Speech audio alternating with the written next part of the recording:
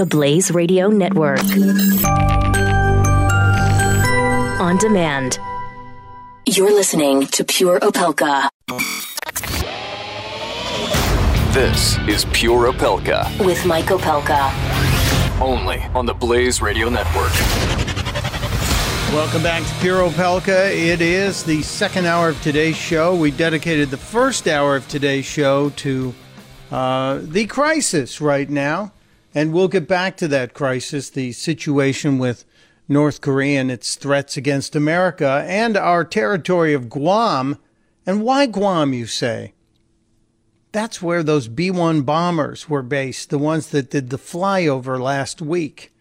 This guy's not an idiot. He may be unpredictable and a little bit crazy, but he's not a dummy.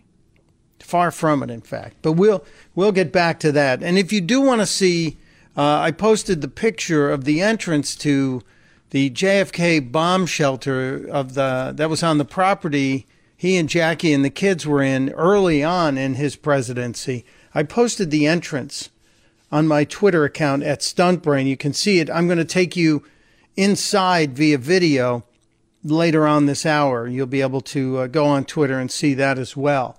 I think it's fascinating to think that we actually had a president who wasn't in a bomb shelter underneath 1600 Pennsylvania Avenue, but on the weekends he actually had a place in the country that he rented. Let's think about that. Rented a home for he and Jackie and the kids and, of course, Macaroni the pony. Joining us as he always does on Wednesdays, Dr. Jorge Rodriguez. You can find him at drjorge.com.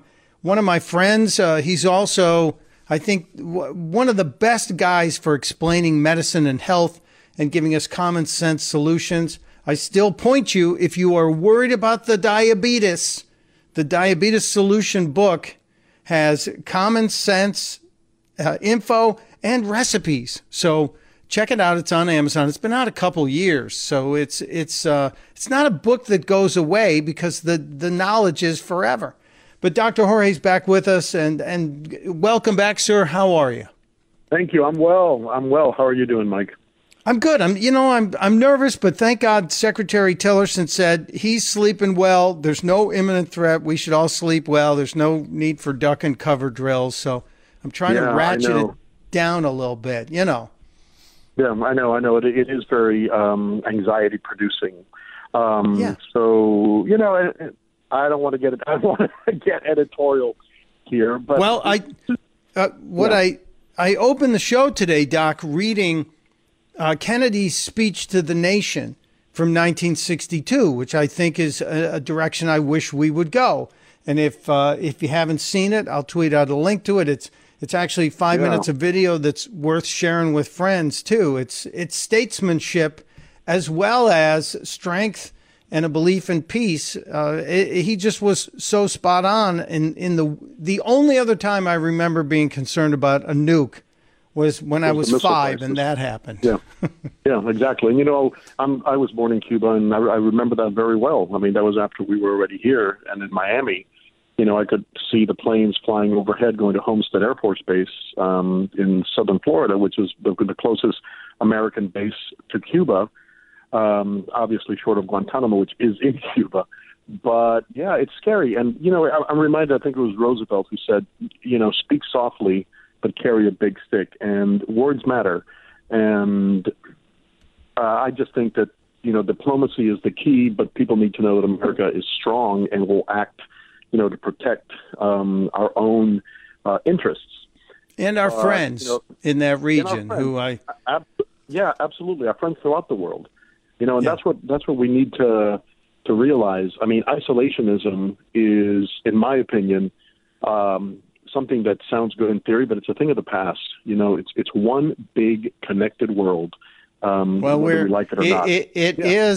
It is until you get one jackwagon with 60 nukes, and that's a whole different can of beans that we need to get to eventually. But I got a question sent to me by one of the regular listeners of this show who happens to be a huge Dr. Jorge fan, and she said, "You got to ask him this." So this comes from the Duchess on Twitter, who said, What's the deal? Are doctors and nurses allowed to bring cell phones into the operating room? Because it seems like it would be really gross and unsanitary and unsafe.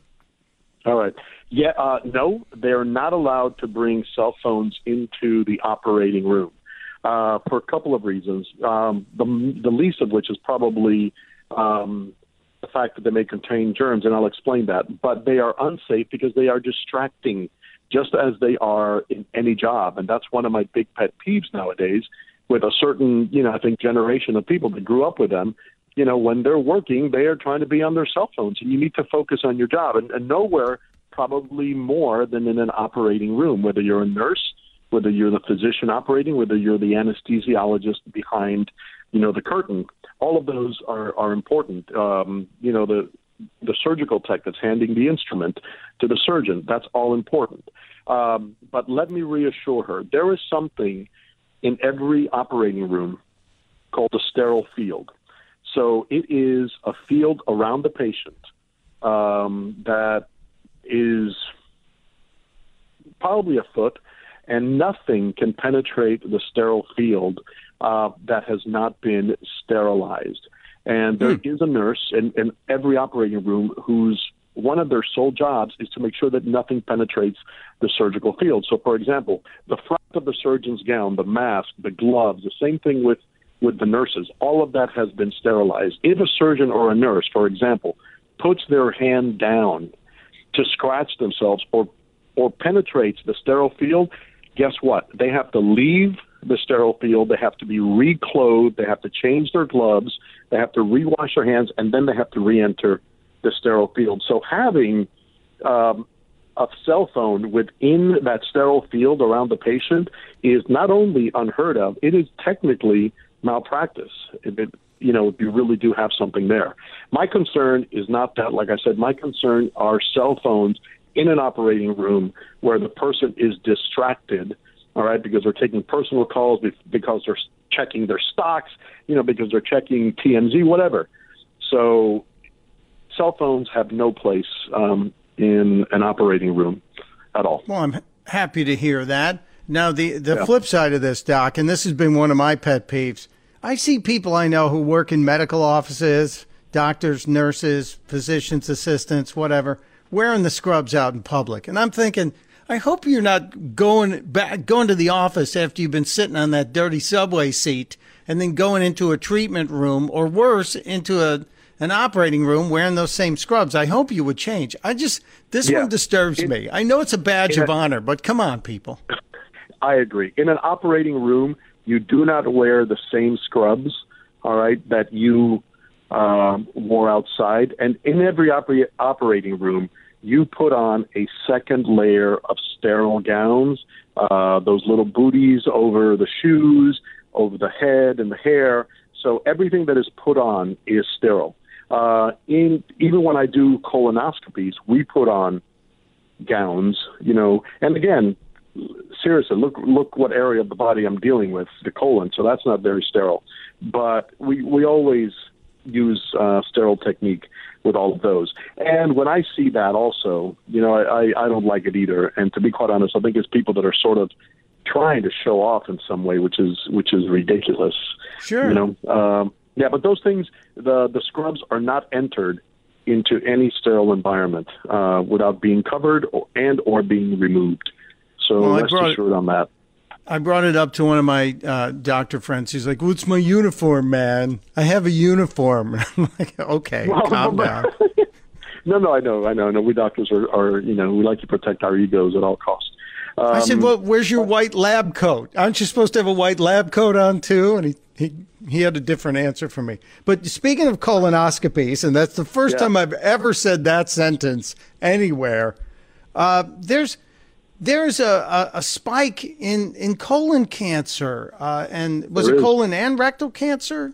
It's colon and rectal cancer, and since 1970, the incidence, which means how frequent a colon cancer occurs in the community, and the deaths from colon cancer have been decreasing. I mean, it's a beautiful, downward sloping curve until you get to, for some reason, 2003, 2004. And then the deaths in colon cancer have been increasing steadily every year. And what's even more concerning is that it's the deaths in people, in young people between the ages of 20 and 50 or 54. Why is that concerning? It's because the recommendations for screening for colon cancer, all right, are not until the age of 50. So they don't suggest anybody screening for colon cancer until you reach 50. But here we have an increase of approximately 1 to 2% per year, cumulative over the last 10 years, of people that are under the age of being screened, and they are dying and having more colon cancer. So over the past 10 years, that age population between 20 and 50, colon cancer has increased almost 14 to 15%. And what's also interesting, people are getting fatter and obese, and that's a risk factor, and it is, but there is a huge difference between the white Caucasian population and the black population. And you would think, because African Americans tend to have more high blood pressure and diabetes, that it might be higher in the black population. The black population has stayed steadily decreasing, whereas the white Caucasian population is where the increase has occurred over the past 10 years. And we don't know what this means, and we don't know why it's happening. But what it does say is, if you don't think that you're at risk for colon cancer, get yourself checked anyway, because the main sign of colon cancer is no sign at all. First of all, that should be a big shock to everybody. The main sign of colon cancer, the big symptom of colon cancer, is no symptom at all. So how is it something we can discuss on this show? Is there an indication? Sure it is. I mean, the nerve endings of the colon are outside the colon, not inside. Pretend it's a tube. It's not on the inside of the tube. It's on the outside. So if a colon cancer is growing on the inside of a tube, you're not going to feel pain until that sucker has eaten its way to the outside and starts munching on the nerves, or it's so big it's caused blockage. One of the symptoms and signs that we do see is people having blood in their stool, all right? People becoming anemic because of slow drips of blood that you may not even see. And again, remember our friend Whoopi, what did she say about prostate cancer? Shut up and get tested, right? I think she was more graphic than that. Well, she said, shut up, bend over, and live. Well, you know what? The same thing about colon cancer. Shut up, bend over, and live. If it means that you have to have a rectal examination and have your stool checked on a yearly basis when you go see your doctor, small price to pay to live. And that's what it may take. Yeah. Now, Doc, when we see a spike like this, and this is Dr. Jorge, our regular guest on Wellness Wednesdays, when we see a spike like this taking place in a specific demographic, white males, and you were saying like 25 to 20 to 50, that right. We hadn't seen it before. What do we do to find out what's causing it? Do they just bring in everybody who's got it and try and find a thread? How do they track this down? They are trying to do that. They are doing that to see if it's something genetic, but it seems like it's more than just individual. It seems like it's something population-wise, right? Because it's being seen throughout the country and actually maybe worldwide. So this is where the statisticians have to go in and analyze thousands of records, all right, and put in many variables. Is this patient male? Is this patient obese? Does this patient have diabetes, high blood pressure? And then they analyze, or, is there a family history? Then they analyze all of that and see if statistically something falls out, and they can start pointing to it. I personally think that we may have a younger population that may not be as mobile, may not do as much exercise, may be a little bit more overweight. Could be that the additives that are in our food, starting at a certain age, are now rearing their ugly heads. I read the statistic that was kind of alarming. Somebody born in 1990 has twice as great a risk of having colon cancer as somebody born in 1950. All right, so that says something, I think, about what we are putting into our bodies and what we are being bombarded with on a daily basis. That's just my opinion. There isn't any proof of that, but it just seems to be logical to me that there are a lot of things irritating our colon. Call them preservatives, call them additives that don't need to be there. Well, I certainly know there's a lot of things irritating my colon today. But it's a different discussion altogether. Yeah, well, Thank maybe you. not. Stress, maybe not. Stress and all these things that release cortisone in our bodies have been shown to contribute to a higher rate of many diseases, including different forms of cancer. So, having all this stress and all this information and not knowing what to do with it, maybe that's part of it. Maybe we're living in an age where we're constantly getting bombarded with all this information that we can do nothing about.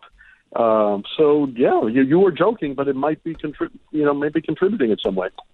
Maybe it's, what, Doc? It might be also along the lines of something as ubiquitous as a cell phone or 100 other different things that are part of lifestyles that are not foods. Could be.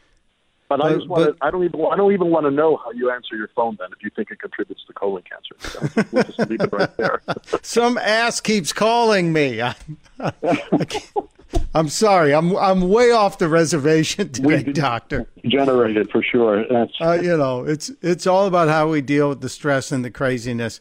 I gotta hit a break, but I don't want to do it before we mention tonight. Collide.com, another episode of Dr. Jorge's Battle Against Weight. Is that tonight? That is tonight, 5:30 Pacific time, 8:30 Eastern time, and today we're going to start talking about the dreaded word exercise, something that's necessary.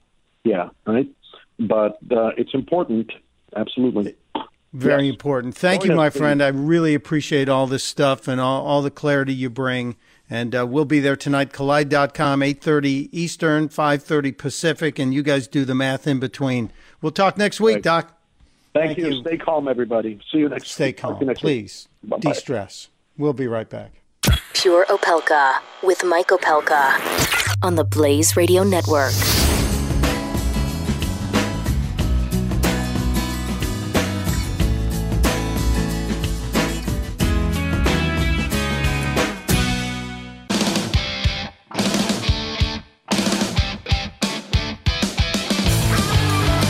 You're listening to Pure Opelka with Mike Opelka. Part of the next generation of talk radio on the Blaze Radio Network. Welcome back to Pure Opelka on this crazy Wednesday, but happy we had some time with Dr. Jorge, who brings clarity. He wants to do a show where we just line up all your questions for a half hour one day, and you guys will be able to call in and or send email questions, text questions, whatever. He really would love to do that. So if you're into it, let me know, and we'll put it together with the good doctor. It's something that's important to him, and I think it would be good for all of us. So stay tuned on that one. Before we wrap up this half hour, I need to remind you about Relief Factor. I take Relief Factor. I've been taking it since April 7th, and I make sure it's part of my day, breakfast, lunch, and dinner. And it's an all-natural solution that helps the irritation, the inflammation around my knees and my hips and my back diminish. And when the irritation goes away, the pain goes away. Most people, Relief Factor works in 7 to 10 days. For me, it was on day 8. I'm not a super achiever. It was day 8. And I noticed the inflammation going down because I noticed the pain going down. And I've been on it ever since. Get the 3-week quick start pack right now. Pick up the phone and call them at 800-500-8384. 800-500-8384. It's Relief Factor. It's not chemicals. It's botanicals. 100% natural and fish oil, wild farmed fish oil. It's all there to help your body do a better job. It does it for me. 80% of the people who get the 3-week quick start pack buy it again. So you can go to relieffactor.com or you can call them at 800-500-8384. Relief Factor. When we get back, we'll look into that Kennedy bomb shelter. There's news on Paul Manafort. There's a whole bunch of craziness going on in the world today. And maybe the weirdest stories of the week from our friend Angie. Stay tuned.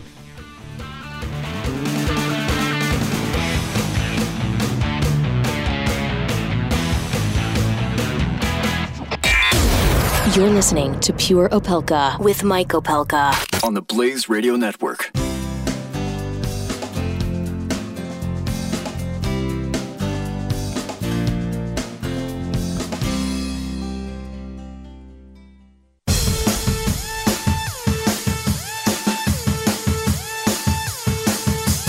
You're listening to Pure Opelka with Mike Opelka on the Blaze Radio Network.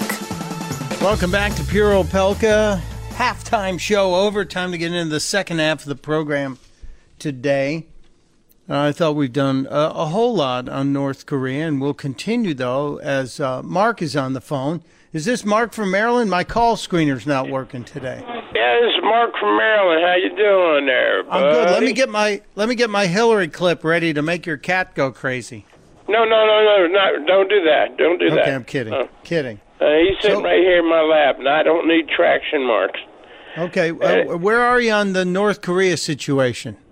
Well, we have the ultimate secret weapon to take care of him. All right. We're going to send Chris Christie over there, bring a whole bunch of food with him, and have an eat-a-thon. Whoever survives wins.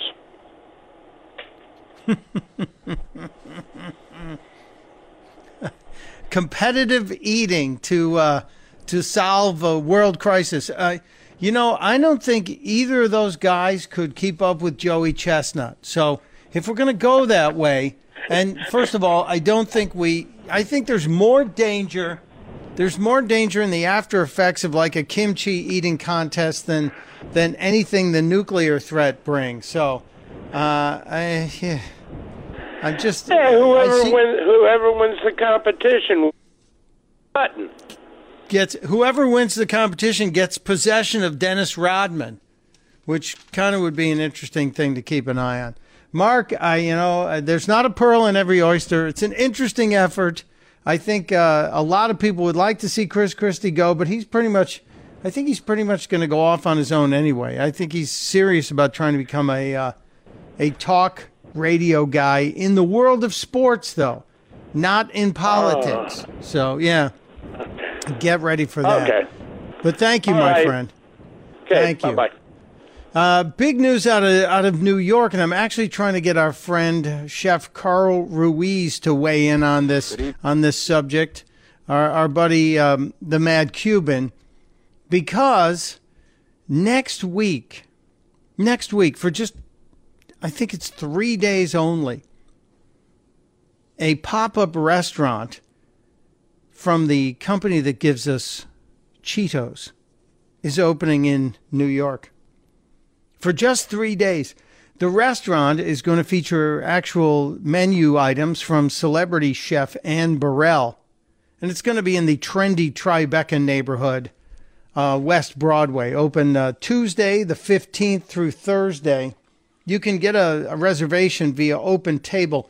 You want to guess? You actually have a shot? No, you're not getting a shot. But Cheetos, who just...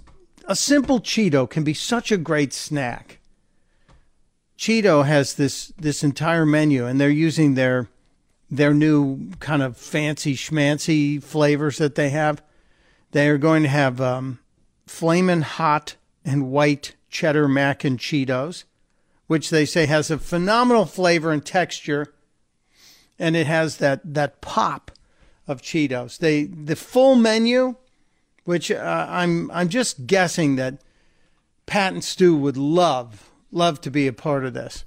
The full menu includes Cheetos fried pickles, so Cheetos encrusted fried pickles, which actually sounds good. Cheetos grilled cheese and soup.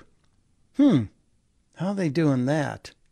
It's a tomato soup with a small grilled cheese sandwiches filled with bacon, tomato, and Cheetos. Bacon, tomato, and Cheetos in a cheese sandwich. Interesting. Cheetos meatballs, which apparently is like a classic Italian recipe that they're going to take pork, veal, and beef and make the meatballs and then add an herb tomato sauce with sprinkled ricotta cheese. I don't know where the Cheetos are in. They're putting Cheetos in there, I guess. Perfectly fried green tomatoes will will include tomatoes breaded with a crispy white cheddar Cheeto crust, fried and paired with a fresh corn and cherry tomato arugula. And believe it or not, there are Cheetos desserts on this menu. Yeah, so after you get done with the flaming hot and white cheddar mac and Cheetos, the Cheetos mix-ups, which are going to be a chicken Milanese that's encrusted with Cheetos, and spicy Cheetos nachos, and chicken tacos with flamin' hot lemon Cheeto flavors. After you finish the main courses, then you can actually have Cheeto desserts. I know what you're thinking. That sounds disgusting. Does it? Cheetos, Sweetos, crusted cheesecake? It's a goat cheese cheesecake with a crunchy Sweetos crust. Now that sounds pretty good.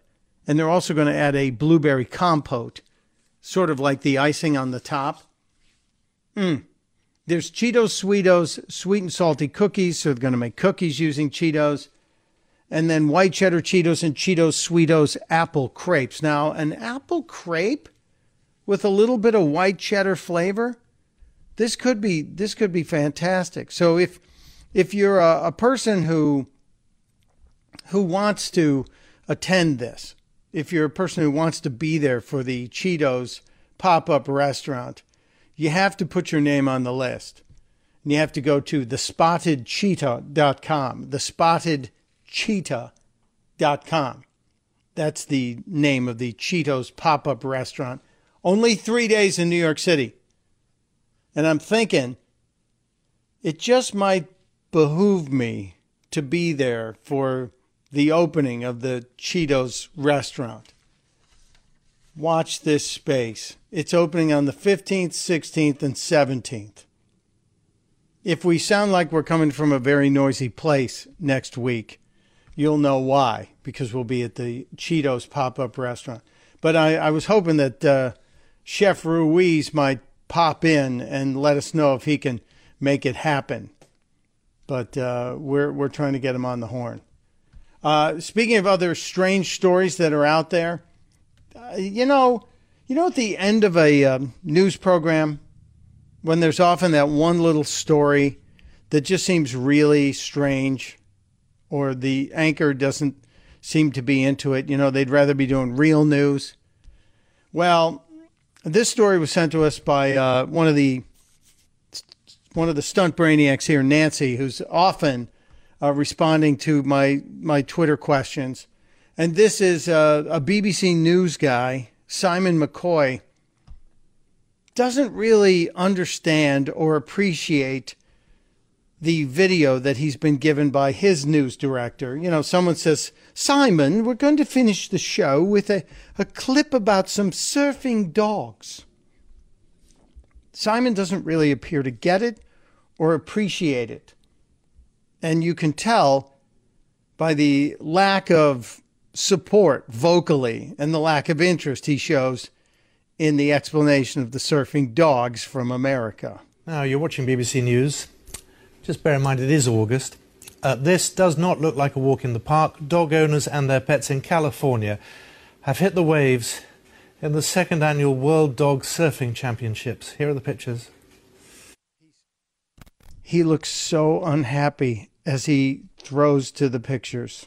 There's also style, there's confidence, there's the size of the wave. Because some events have really big waves, some have very small waves. There's a lot of style and techniques. It's really interesting. So this is what's known as a package. Simon throws to the package, and you see people who have brought their dogs there, and these are dogs on surfboards, just riding about 15 feet on a surfboard, some of them standing, some of them laying down, holding on for dear life.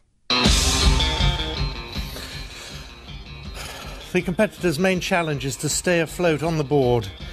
This is in Pacifica near San Francisco, but there are also prizes for the best dressed and tandem surfing dogs. The winner, of course, being crowned top dog. That's a shame. We've run out of pictures. I love the sigh in his voice at one point, and then at the very end, as the video runs out and he announces that they award top dog, he just lets the sarcasm roll, saying, "That's a shame. We've run out of pictures." Oh, Simon McCoy, thank you. Thank you for the driest moment of the day so far, on a day when we need a little distraction from the possibility of a nuclear war breaking out over in North Korea. Mike Opelka and Pure Opelka. We'll be right back. You're listening to Pure Opelka with Mike Opelka on the Blaze Radio Network.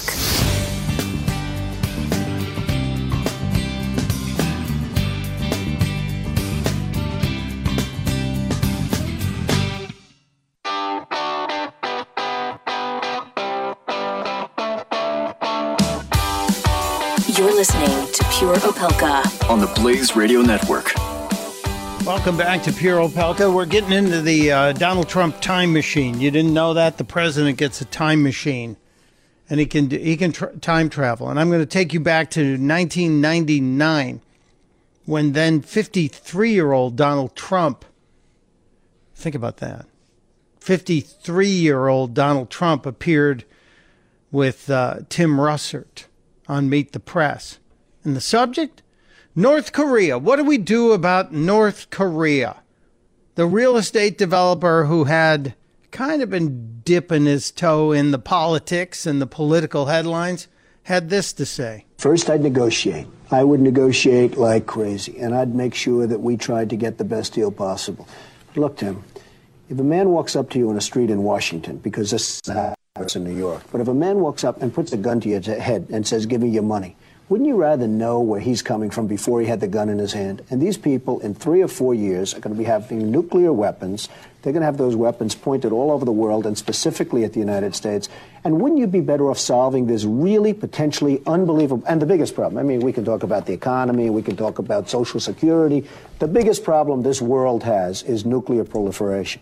And we have a country out there in North Korea, which is sort of wacko, which is not a bunch of dummies, and they are going out and they are developing nuclear weapons. So first of all, let's understand some historical perspective here. 1999, this was 5 years after Bill Clinton talked to us as a nation and said, we got this North Korea thing down. We're going to deal with them. We're going to coddle them. We're going to make sure they don't have a nuclear program. So you fast forward 5 years, and here's Donald Trump, real estate developer, possible outside political candidate, not even really thinking about it seriously.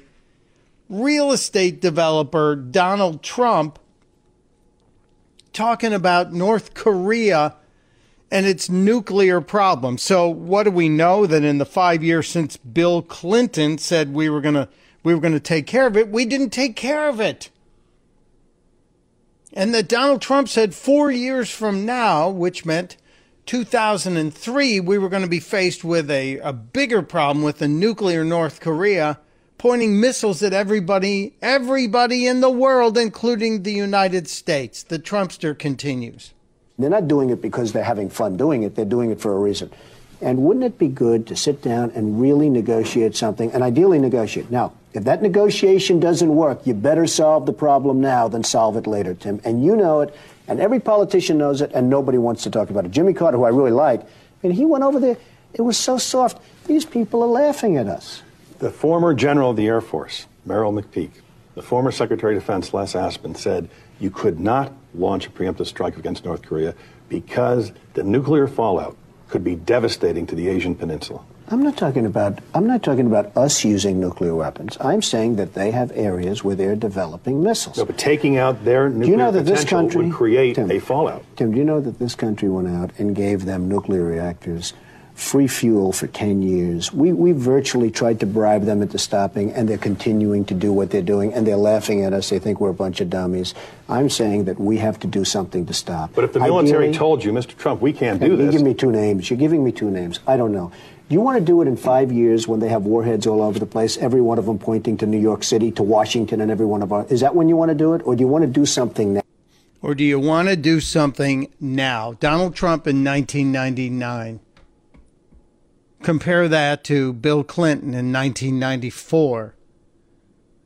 And, Trump does sound a little more presidential then than some of the speeches he gives now. I do admit the Donald Trump of 1999 seems a little slicker, if you will. Maybe a little more presidential.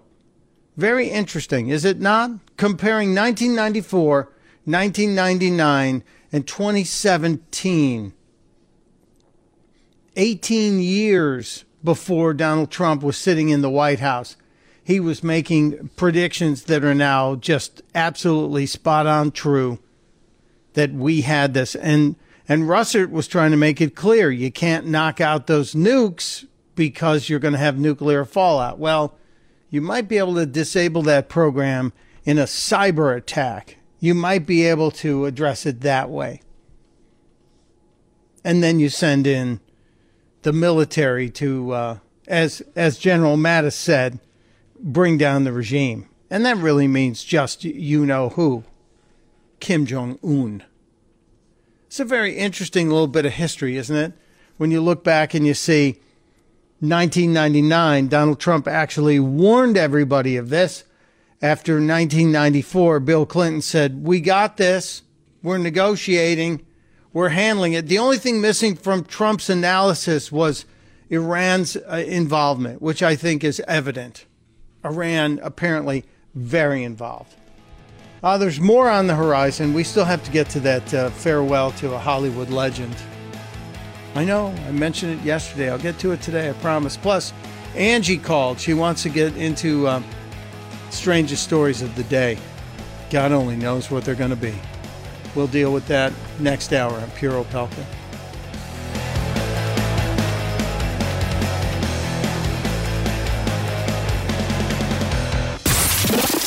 Pure Opelka. With Mike Opelka on the Blaze Radio Network.